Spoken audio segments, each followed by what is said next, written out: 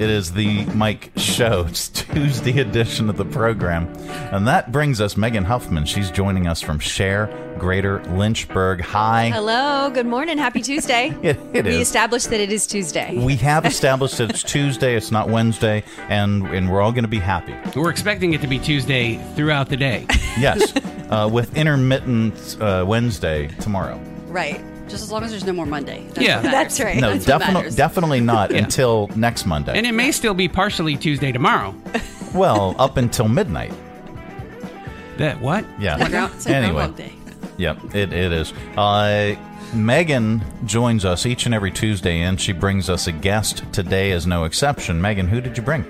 Yes, I'm so excited to introduce Sarah Kerr, who is the volunteer whisperer at Meals on Wheels. Is that your official title? I mean, we're getting new business cards printed, so that's to be determined. But Yeah. Pretty cool title. That's the goal. So my official title is Wizard of this Oz. I like it. Yeah. There we go. Or the Wonka of this chocolate factory, depending. Nice. But yeah, and Megan's title is...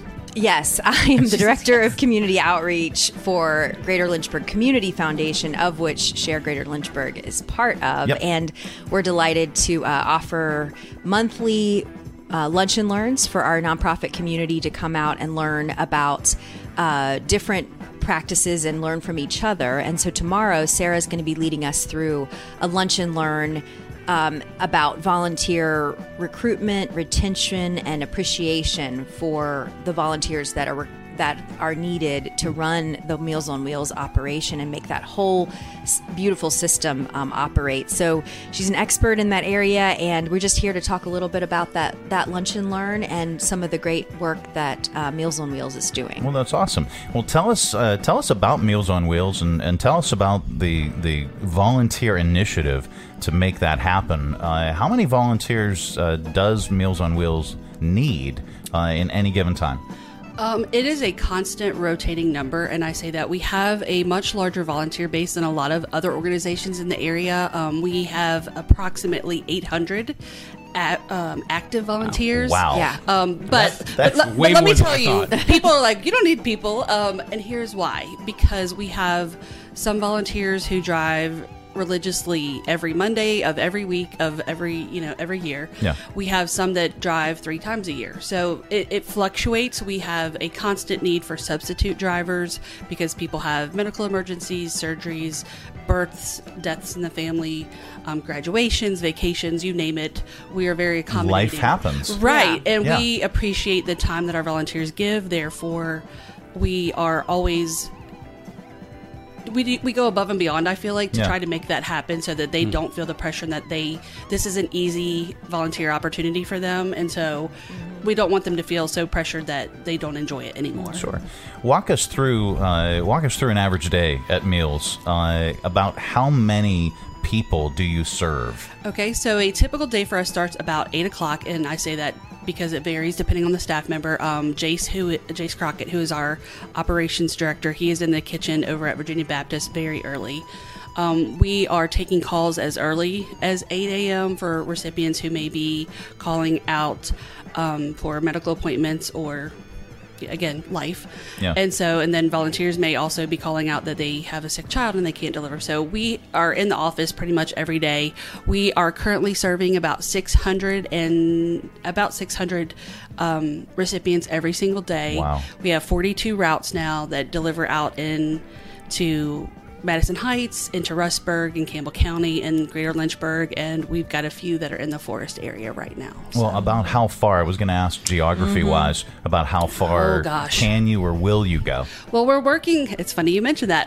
That's a great segue. We're working on branching out a little further into Bedford County because there's such a need out in that direction, especially. Sure. So we're working, that's one of our next steps for the summer. Our initiative is to try to recruit volunteers in that area so that we can expand and just continue, because we are unfortunately not limited by the kitchen's production. We're limited by volunteer force. Okay. So that's in Bedford County itself, a lot of people don't know it is huge. It Yes. is a big county, and there's so many nooks and crannies, and it's so rural in a lot of places, not easy to get to. So that's a big task. Well, and I'm going to tell you the truth. We No, please lie to me. I say that all the time. Sorry, It's a lot I don't easier that typically way. lie. I try not to. Thanks, Rob.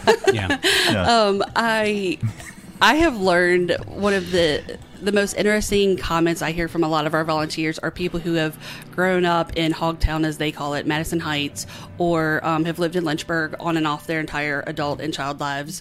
And they will say, I have passed this place a gazillion times and never realized like there was a need here. Or you just really get to know the city on a different level than when you're just driving to dinner or driving to pick your kids up from school. So you really get to see the neighborhood, and you get a chance to actively make a change that you can that you're responsible for. You make the community in which you live. So I think that's also it's a lot more powerful than we give credit for. I need to give a testimonial if you'll allow me. Absolutely. I used to drive a route every week with my babies when they were in preschool, and it was kind of a formative part of their life, and they formed relationships with these older adults, and it was some of the only elder adults. Our great grandparents aren't living, grandparents aren't in town, and it was a really formative bond. And what my daughter's Blanky, she's almost 8, and she still, it came from one of the Meals on Wheels recipients that she sleeps with every night.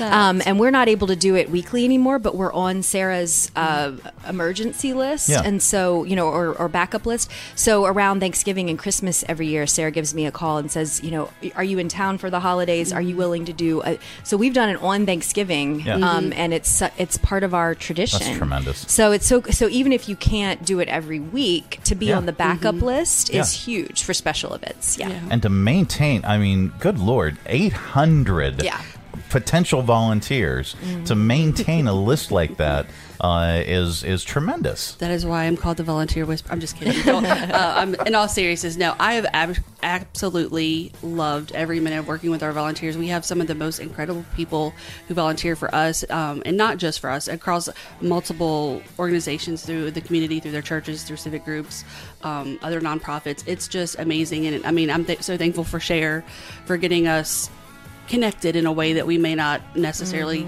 do in other opportunities. And what Megan mentions here is actually pretty important.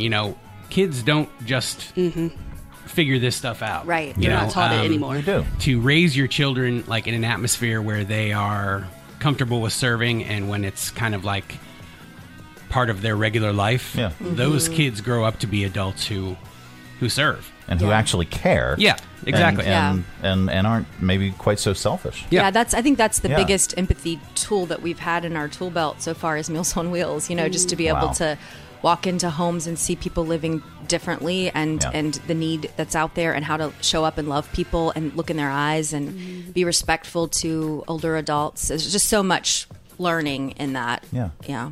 We have a lot of volunteers who take their grandchildren or their children when they're home from college, or we have, again, I can tell you countless stories of how many times they're like, this is a part of our Christmas tradition. We do not open presents until we do this, because we need to be reminded every single year of how blessed we are to be able to have this opportunity. Because I mean, some of our recipients, we do birthday boxes, which is for every single recipient on their birthday. We deliver those to them, and some of them, I mean, again, so many stories that people are like, you're the only present I've gotten in 20 years, or I know like you're going to always have something for me. And it just, I mean, it breaks your heart to hear that, the little things you take for granted. So it's an amazing tool and great memories for families and traditions. Well, it's really important for people to understand that like their world isn't the world. Yes. Yeah. Right. You know? Exactly. It's almost like social media. I mean, you have a picture of what you think Lynchburg is, and then you deliver, and then you see, oh, this may not be exact. Or I mean, that's every community, but it's that same principle of the facade versus the reality. Absolutely. Well, the peer-to-peer lunch and learn with Meals on Wheels. Tell us about that.